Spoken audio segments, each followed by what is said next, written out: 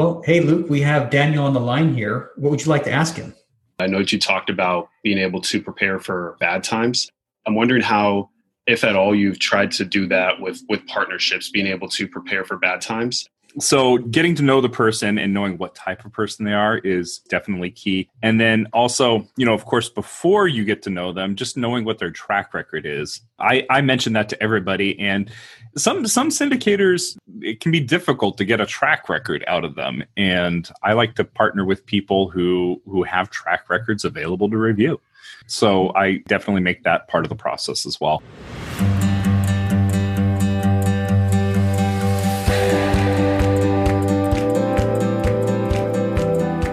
Welcome to the Diary of an Apartment Investor podcast with your host, Brian Briscoe. In this podcast, we bring some of the top professionals in the apartment investing field to discuss various aspects of the apartment investing journey with the sole purpose of educating listeners to make wise investment decisions. The Diary of an Apartment Investor podcast is sponsored by Four Oaks Capital, bringing you high-yield returns through apartment complex investing.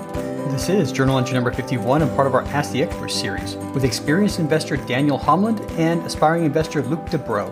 Keep listening for tips on involving family in your real estate business and how to maintain a great partnership. Welcome to the Diary of an Apartment Investor podcast. I'm your host, Brian Briscoe with Four Oaks Capital. I'm very excited for today's show. This is another one of our Ask the Expert episodes. We have two amazing people on the line with us right now.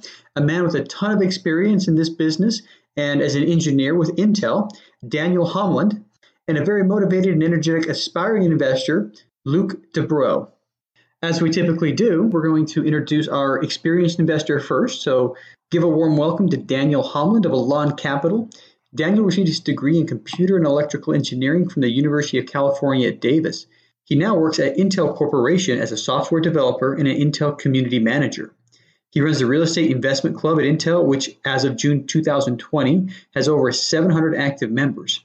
He has invested in a total of 907 apartment units, 635 of which he is a GP. One thing I'd like to point out about Daniel is he's also a podcast host. His podcast is the Win Multifamily Show, and it's available on all major podcast applications.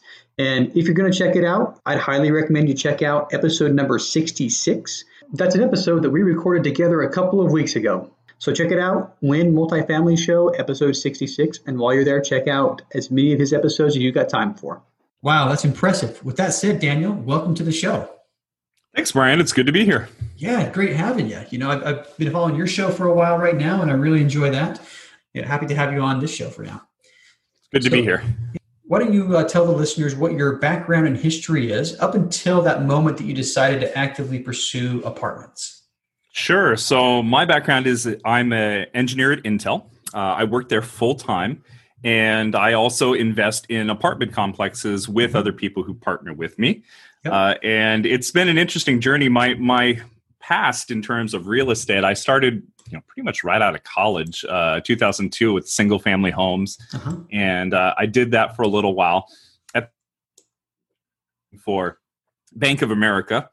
And it was such a interesting job that I decided to go overseas and volunteer and do something more worthwhile.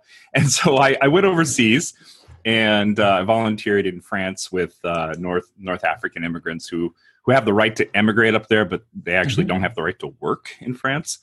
So there's a subclass there, and many of them are not literate. And I was creating ebooks as a tech person that was helping out this group that was working on Algerian literacy. And in order to support my family over there, I started doing hard money loans back to the U.S. Okay. So I found a couple of rehabbers, and I got to know them and saw their projects, and I started funding them. And that was working really well for a while. I was asking, for a point on the loan, 15% interest, and I'd get a balloon loan after 6 months or a balloon payment after 6 months. Right. And I did that about 5 or 6 times, with some developers down in Florida. And then 2008 hit Florida. Yeah. So, and I imagine that dried up really quickly. It did. They started dodging my calls, and it's truly when things go wrong that you understand, more about your partners and what they'll do. Things are always okay when times are good, but it's planning for times that are bad. In particular, that That's one of the reasons I like real estate, because you can make plans for bad times, unlike, the stock market where it could just drop. Real estate, you can make a business plan. You can plan for those times. Yep. But in this particular case, my rehabbers were dodging my calls, and I finally got a hold of them, and through some back and forth, they decided to deed me, the properties. And so I held those until 2015, in which case the market had recovered. I sold them, and I started moving into multifamily properties. Okay. And yeah. Well, yeah. I mean, you made it through 2008 better than a lot of people, it sounds like, so. True. So that's definite positive. Yeah, I bought my first single family, in 2007, and it was a investment property from the beginning. And my first set of renters moved out the day the stock market crashed. And I had a long period of vacancy, but once we got people in there, everything worked out perfectly. So fortunately for me, once I got people back in, it cash flowed, and I left largely unscathed too, but well, good enough. So one thing I'd like to point out here, I mean, you were in, across the ocean from where you were investing. And I know a lot of people, they start thinking about distance or just even investing out of state. What do people need to be careful about and really take care of prior to investing outside their local area? Well, I would say right now that with the internet, we are in a golden age of being able to do long distance investing. But you do have to be educated and how to do that. And so you have to, and of course, the backbone of real estate is that real estate is a team sport. You have to know your partners. You have to know who you're talking to. And you have to know that, for instance, if you're giving out hard money loans, that you actually have collateral on the other side. And so, we'd go through and make sure that we did the inspections and got the appraisals, and they were done by third parties, not the rehabber bringing somebody on to do that for you. So there's some level of due diligence that you have to do, but you can do all of that easily. And I did it from, South France, and it worked out, quite well until 2008, where property values started dropping. Mm-hmm.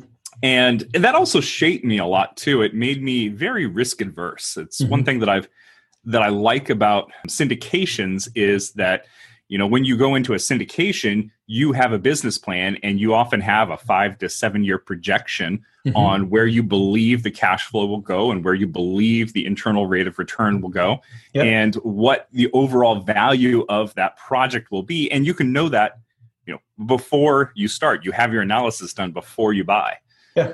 So it's, if I'm planning my retirement, I like to know that I understand what's going to happen, or at least have reliable projections, rather than a stock or a bond, which could drop at any moment. Yeah, so I prefer to invest in real estate. You can't project, and I heard the same thing. Maybe it was you that posted this up on LinkedIn, or somebody put a story or something on LinkedIn yesterday that said the exact same thing. Basically said, I can't project how my stock portfolio is going to do. I can't month by month tell you, what the dividends are going to be and what the increases are going to be. But you can do that to a large degree with commercial real estate. You can look at, trends and things like that and say, hey, I'm getting X amount of rents per month right now. It's very likely that I'm going to get X amount of rents next month and the month after and the month after, and factor in, maybe a little bit of year over year increase for inflation, and you can make those projections. So yeah, absolutely. One of the things I'm doing right now that I'm excited about is I've started investing with my kids. So my daughter is 11. In about 5 to 6 years, about the time of the syndication, she's going to be ready to go to college. Yeah. So I set up a partnership with her and actually other boys, and they each contributed $14,000, which is the current, in this year, it's the largest amount you can gift another person. Right. It's a gift. So the three of them had $14,000. I kicked in $8,000, and that made the $50,000 minimum we needed for this syndication. And since it's a partnership, when we receive the distributions back from the syndication, that money is going to flow through and be, divided up to us, and it's taxed at my kids' tax rate, which of course is lower than mine. Zero. Yeah, it's effectively zero. And by the time that she's ready to go to college, this syndication is projected to to sell. Yeah. So we've put in that money there for her college education. So I'm excited to do that with my kids. With some of the recent changes in the CARES Act, I've seen a lot of talk about, retirement plans and accessing that money. And I did a long, hard look at, my retirement plan. I've basically been invested in an S&P 500 equivalent fund for years and years and years. And you know what? My real estate investments have blown that investment out of the water. I think conventional wisdom is saying index funds, put your money in index funds because you can't beat the market. Well, you can't beat the market in the market, is my opinion. You can definitely beat the market in real estate. Mm-hmm. So good for you. And, it's a lot better than the college savings plans. What are those, 529Bs? Yeah, 529C. C's, okay. All right. Well, next question for you. What's your big burning why? What's your motivation for investing in apartments? Actually, to give a little bit of background on that, two things. Mm-hmm. Of course, it's my family. I had a bad back injury back in 2006, and I was literally on a couch for about 2 years. I had trouble moving. It was bad. I tore a bunch of soft tissue muscle. And at that point, and it's taken, honestly, about 10 years to recover and 2 surgeries to recover from it. And I realized that, if I have one source of income and suddenly I'm not able to do that anymore, that's a problem. I need to diversify my sets of income, and I need to make this a safe environment for my family so that if I quit my job tomorrow, I have some income coming in. And so right now what I'm doing is I'm building that up to replace my current income. Like I mentioned earlier, I'm an employee at Intel. So I've got a good paying job, and but I've got a 3 to 4 year time plan for replacing that income. And we're executing along it. My other why, and I've been thinking about this quite a bit, I want to find some way of giving back. And right now, my charity that I've been going to is called Remember New. It's a charity that works with child sex trafficking. And we really enjoy donating to them. I've been contemplating whether to just stay, on one charity and pour everything in there, or to diversify it to multiple charities. I'm still working through that. Yeah. But I want to find a way to give back too. Yeah. I wrestle with the same question, and, my answer was focus on the charities, so the vast majority of my charitable contributions go to one organization. And I think, for me, that's the right answer. And, my values align completely with this one organization, and I'm very confident they're going to take very good care of it. So, but yeah, good. I definitely appreciate, your desire to give back. And just, even that the job you took in France was helping people less fortunate. I think that's something that, speaks volumes about your character. So. The other thing that actually motivates me too, and this is no small motivation, is that I really enjoy real estate, and I think it's a way that people can achieve, financial freedom. And if I'm working my way through doing that, I feel like helping other people do that as well is very important to me. So I really enjoy working with other people. That's why I started the REI Club at Intel. So I run the Real Estate Investment Club at Intel, which is an employee resource organization. It's not officially affiliated with Intel, but it is internal to Intel. It's Intel employees only. And I get a lot of people there that are just learning huge amounts about real estate. And I get thank yous. And that's really motivating to have somebody come up and say, just, thank you for all the effort you're putting into this. Yeah. And it's really helping us out. So that's a big motivator too. Yeah. Yeah. I love that. I was reflecting just the other day, there was a guy that was very influential. He probably doesn't know it, but very influential in me wanting to do real estate. It was part of a management club that I was in, and he gave a presentation. He was in commercial real estate. They did shopping centers. They'd buy shopping centers when shopping centers, still were cool. This is, 15, 20 years ago. And at one point he said, I woke up one day and I realized I had made more money than I could ever spend in my lifetime. I'm like, man, I wish I had that problem.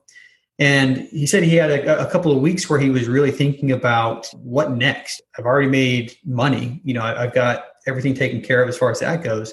And he came to the same realization you did. And to me, it was just so impressive. And I wanted to model my life like him. He just said, okay, now that I've done this, I'm going to make it my goal to show other people how to do this as well. And he's got several charities and is dedicated essentially the rest of his life to charitable causes. So anyway, I'll probably send him a note in the next day or so, just say, hey, thanks for your example. But all right.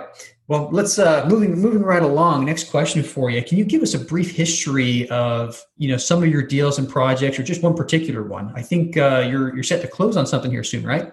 Yeah, we are closing on a 145 unit down in Fort Smith, Arkansas. Mm-hmm. That is backing up a little bit. This will make my total number of doors up to 635 that I've invested in as a general partner. A little over 900 as a passive. And it's been a learning and growing experience every step of the way. That's also another motivator. There are so many things I like about real estate. It's challenging. It's people-oriented. It enables you to create tax efficiencies. There's so many things that I just jive with internally and with real estate. This particular deal, the thing that I love about this deal is that first of all, we started working on it in January of 2020. So you can imagine the equation has changed a little bit since then with COVID-19 and with a lot of the economic unrest. This particular deal has got a 55% break-even occupancy, which means, and it's currently at 93% occupied, 93.9 as of June. But we can go to people and say, hey, are you uneasy? Do you need to find a place to preserve your capital? This is an opportunity for you. This is a great capital preservation opportunity. And we're projecting we'll double the investor's money in about 5 years, a little over 5 years. So it's a really interesting place. One of the interesting things about this area too is that it never closed down during the pandemic. And the numbers there are still very good. This is Arkansas, right on the Arkansas-Oklahoma border. The unemployment as of last month was 4.6%. So it's definitely better than that was good pre-pandemic. It's basically at pre-pandemic levels. Yeah, because it never closed down. Yeah. And so it's interesting. We were looking at this. We did due diligence, all the way back in March, and it was just a good deal. It's a light renovation. So we're coming in, we're doing a light renovation.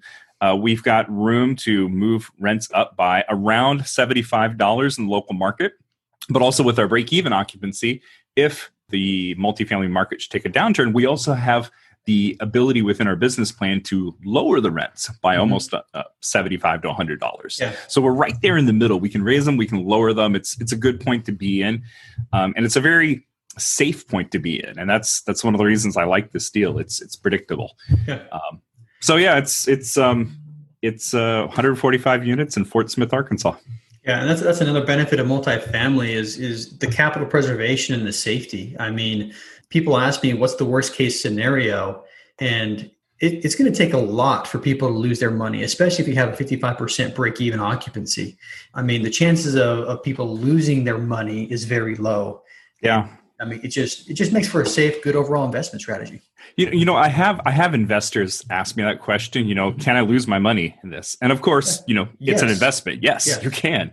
But I am hard pressed to know. I mean, you put together a private placement memorandum that lists all the risks that are involved. But for most of those, it would be very, very difficult to lose your principal in deals like this. Not saying it's impossible, but I honestly don't know off the top of my head how that would come about. Yeah. So that's telling. Yeah. Yeah. All right. Well, last question for you. What's next for you? So I am part of, so our Intel group has been doing very well. We've got about 1,000 people in it right now. We're actually launching an external multifamily network called the Win Multifamily Network. And it's kind of like the title of my podcast, The Win Multifamily Show. Yep. And you can find it at winmultifamily.com. But we're launching a program for people who are just coming into real estate syndication and they want to learn more about the business. So we're calling it our strategic partner program. And basically, when we acquire a property, we'll ask for people to submit applications, and we'll take on some people that are interested in kind of a behind the scenes peek at how we do, our due diligence, how we do our underwriting, how we do all of that material, and we'll also get them involved in the process. So we'll probably give them little tasks to do, like finding appliances that are nicked and might be sold cheaper, or working with the landscaping. So we're trying to get actively involved with people who want to start their own track record in multifamily. So that's at winmultifamily.com. Yeah, I love that. I love that. We brought a former investor who may invest with us in our next deal along for due diligence on a previous deal. And yeah, I want to do more and more stuff like that. I think that's very fulfilling in a lot of ways, giving back to the people who are putting a lot of faith and confidence in you. Well, and from two sides, it's fulfilling to help people get their first steps, but it also broadens your network and people that you can work with, and so it's a win-win situation. Yeah, I think so too. Good. All right, well, let's introduce our next guest. We got Luke Dubrow. Luke's educational and professional experience is in the architecture, engineering, and construction industry. He's been involved with projects valued at over $750 million over the last 8 years. And he's also a limited partner in 445 units across 2 assets in Texas, totaling $36.8 million. He's also part of the National Black MBA Association and African American Real Estate Professionals. His goal in real estate is to create generational wealth, leave a legacy, and provide a better life for his family. So that said, Luke, welcome to the show. Hey, thanks for having me, Brian, and thanks for taking the time to chat also, Daniel. Yeah, no problem. Always good to talk to new people. So let's do this. Let's talk about your background and your history up until you decided that you wanted to start investing into multifamily. And since you've already passively invested, let's say until you decided to try to actively invest in multifamily. Okay, gotcha. So I always knew that in growing up, I needed to end up finding a way to be able to lead the charge, so to speak. I think that's just in my personality. And I just didn't know what that would end up looking like. And when I finished school back in 2012, I ended up looking around and realizing, okay, the partners at the firms that I was working at, that's not necessarily what I wanted to do. And I needed to find another way. So I read the famous little purple book that everyone knows about. And, and then from there, ended up learning more and more, and then had the opportunity to invest as an LP back in late 2017, early 2018 now.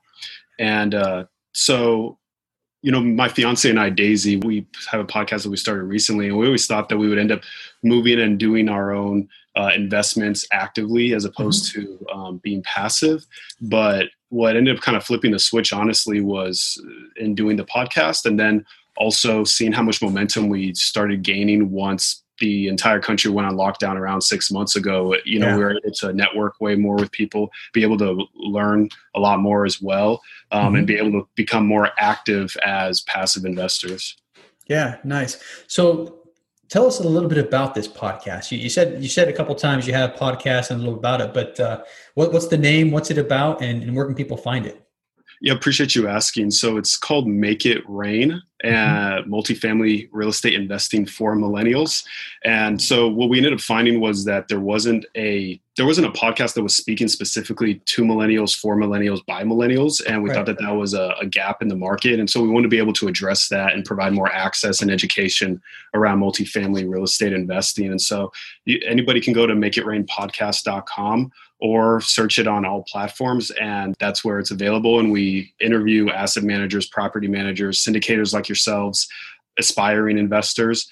And yeah, it's been going great so far. It's only been a few months, and it's definitely been awesome. I can see why both you and Daniel have podcasts and why you continue to do it.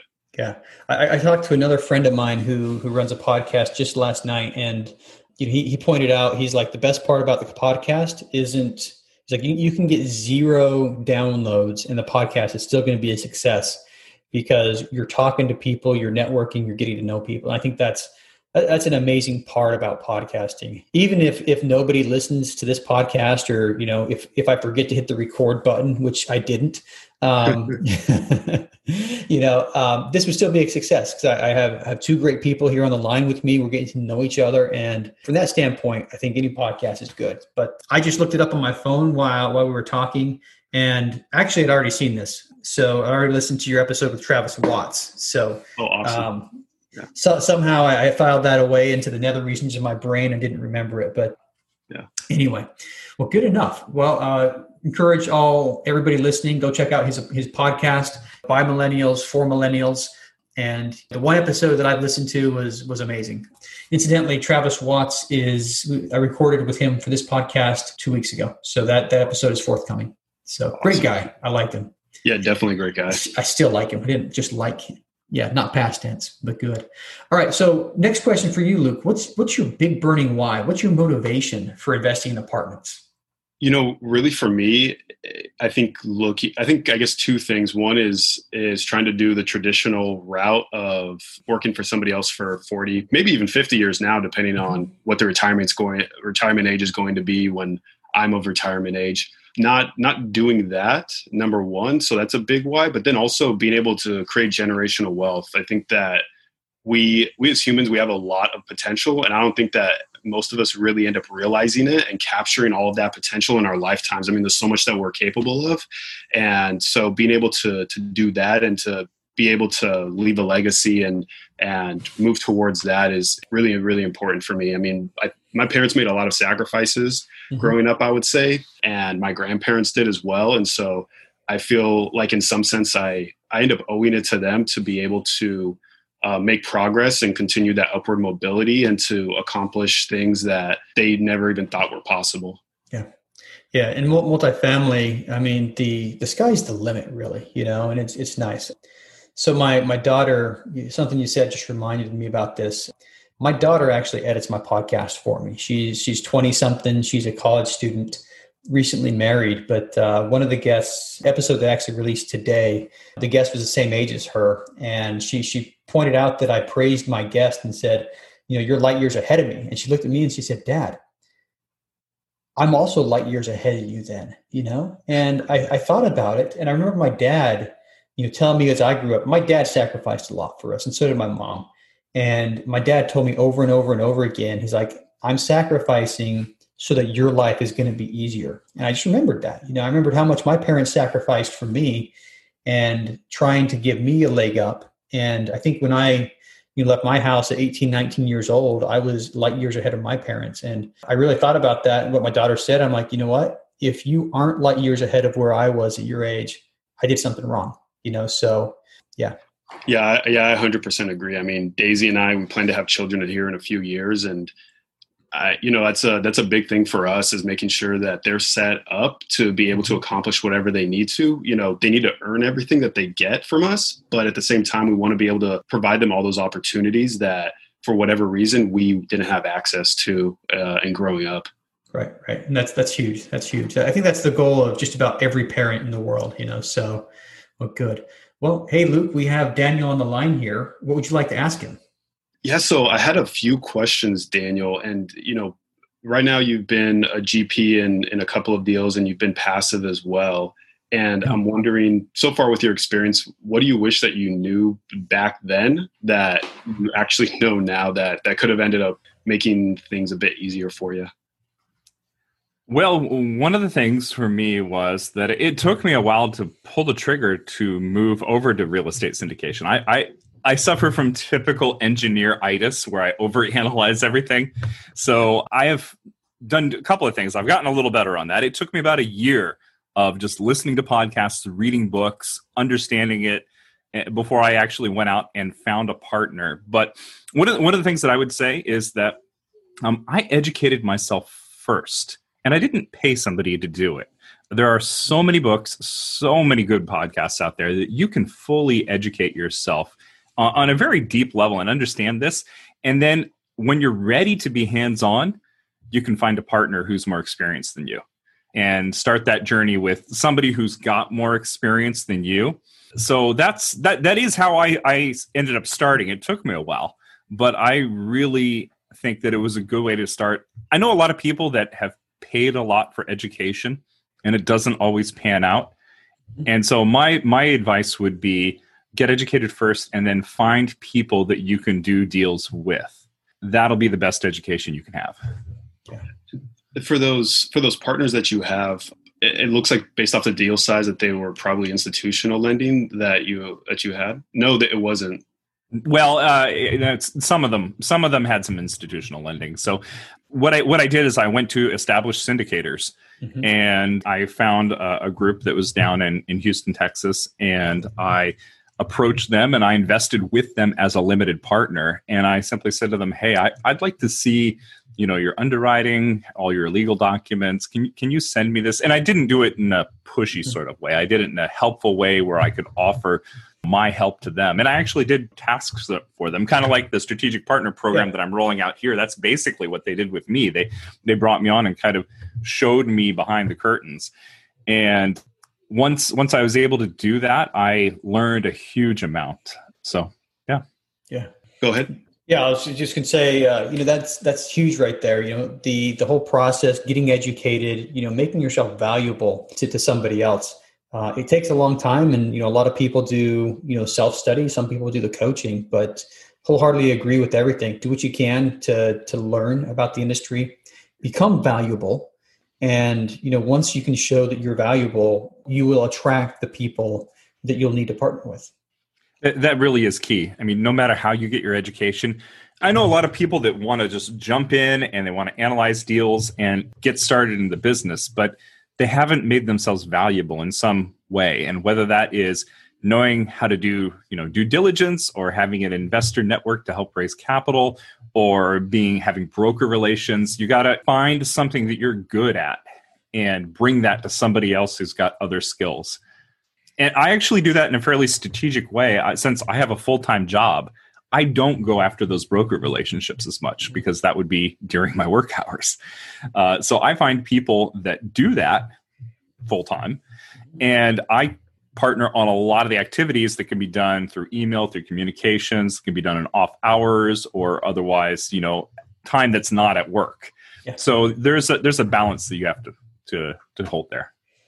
Yeah, that's the thing for us. I mean, we've been looking at more and more deals, underwriting, and with some partners submitting LOIs, but really it seems like the big things are a KP of some sort, a real strategic partner who has a track record, and then also those broker relations, being able to get those deals before they go on market, so that way is a true off market deal.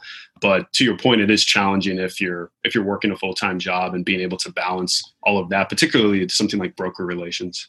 Yeah, and I'm in a similar boat to Daniel. I mean, we're actually talking about this prior to the show, but I work at the Pentagon, and my time's not my own. So we've had to, when I say we this time, this is our Four Oaks Capital, my three partners. We've had to adjust how we do things based on my schedule. The guys who have a little more flexibility with their time are now doing the underwriting and the acquisitions. And same as Daniel, like podcasts. I can schedule a podcast, whenever I can get somebody else on the line with me. So yeah, a lot of flexibility there, and just adapt it to your situation.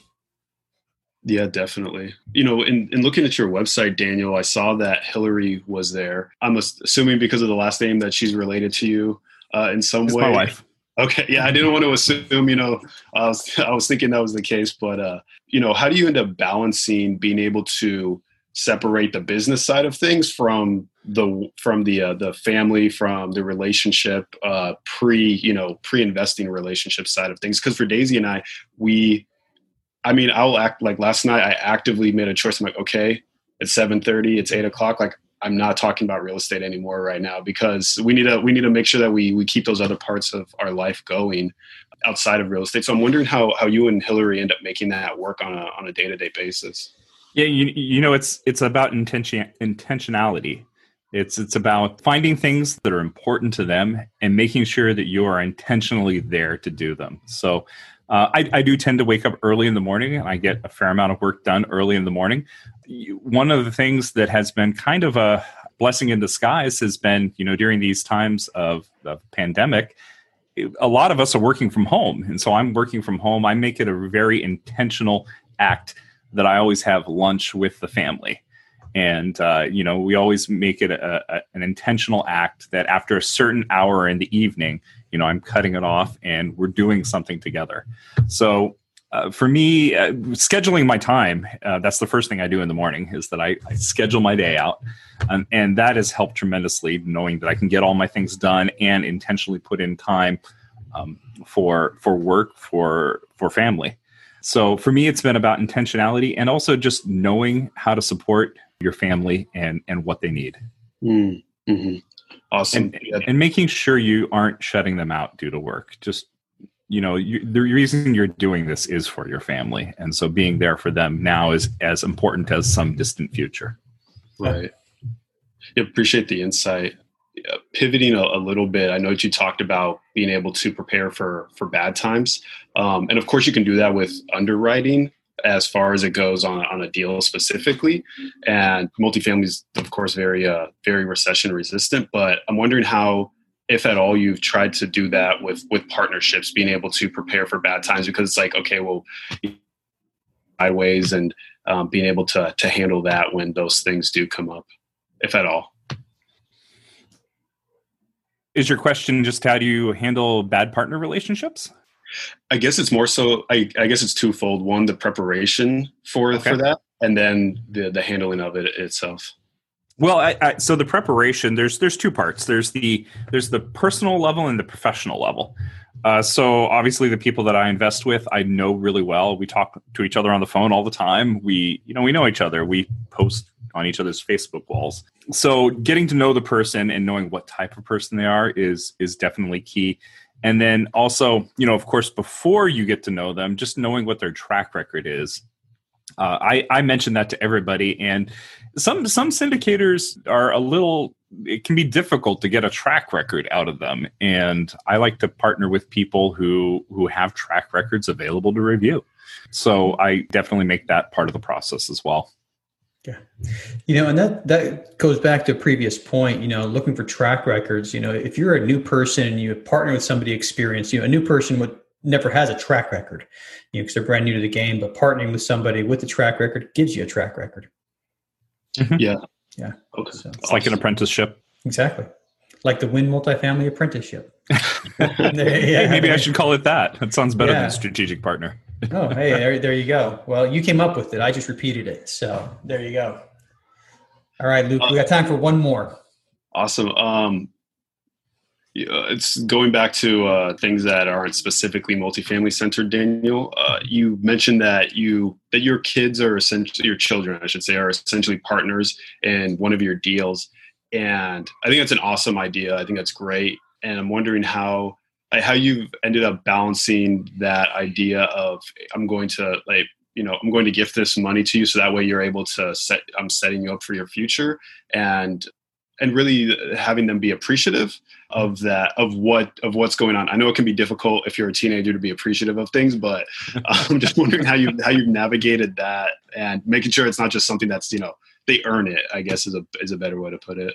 Yeah, boy, you're asking questions that are difficult for every parent to answer. How do you communicate to your children and basically train them up right? It's difficult. So I wanted to introduce my kids to the idea of investing. And so, it was something that I came up with pretty much out of the blue. And we have been funding their college education. One of the things that I've done is I've set aside money every year since the day they were born. I open a bank account usually a couple days after they're born. And we start funding their education. And for a while, I was doing that in a 29C. And then I realized, hey, this 29C, I can only use this on education. And yes, you can shift funds between different people in the family. So it is a little bit flexible, but you're very limited in what you could do within it. Mm-hmm. And the reason why you're putting money in there is that it's tax advantaged. And so, hey, real estate is tax advantaged. And I'm not limited just to education with it. I could pass it on to them that way as well.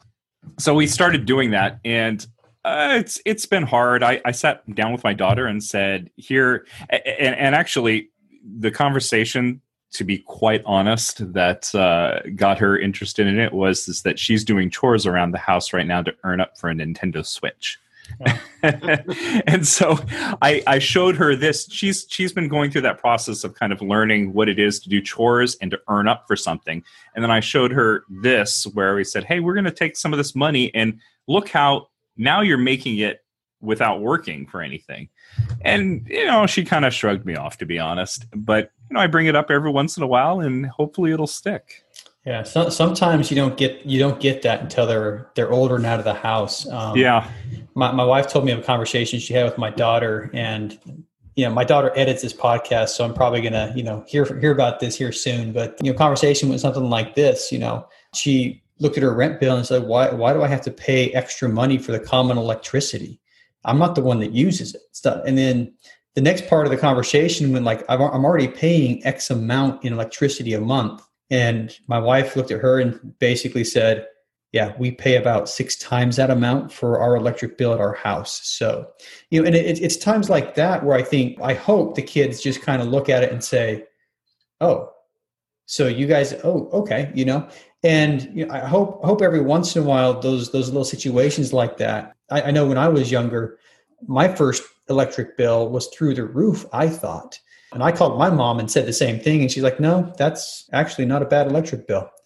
Those are the times for me where I've kind of looked back at my parents and said, oh yeah, they have been doing this for my whole life, and hopefully, at some point, my daughters and my son, realize the same thing. But I think the answer is it just takes time. Talk to them early and often, but it's going to take time for them to realize. I also don't expect them to necessarily appreciate it while I'm doing it.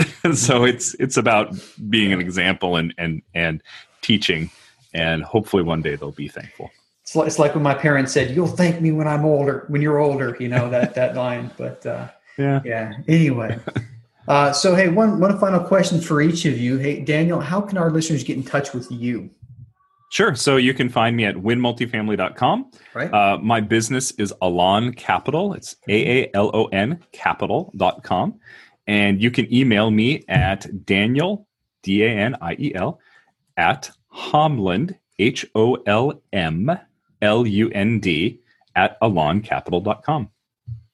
All right. Nice. And Luke, same question for you. How can listeners get in touch with you? Yeah, best way to get in touch is to find me on the website that we have. That's makeitrainpodcast.com. And we have contact info on there for everyone. And then also, you can also reach out to me on LinkedIn.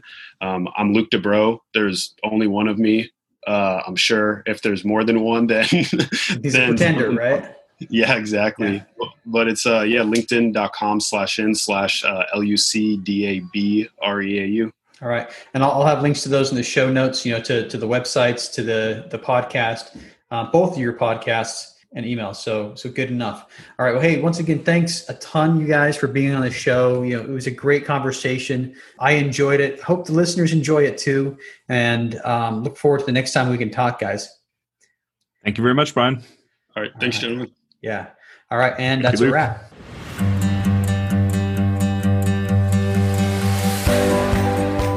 Thank you for listening to the Diary of an Apartment Investor podcast today, brought to you by Four Oaks Capital. If you'd like to know more about how to invest in apartment buildings or want to be a guest in our show, visit our website at fouroakscapital.com/podcast or email us directly. If you're still listening, you obviously like the show, so pull out your phone, tap subscribe, and leave us a 5-star rating on your favorite podcast app. And we'll see you again next week.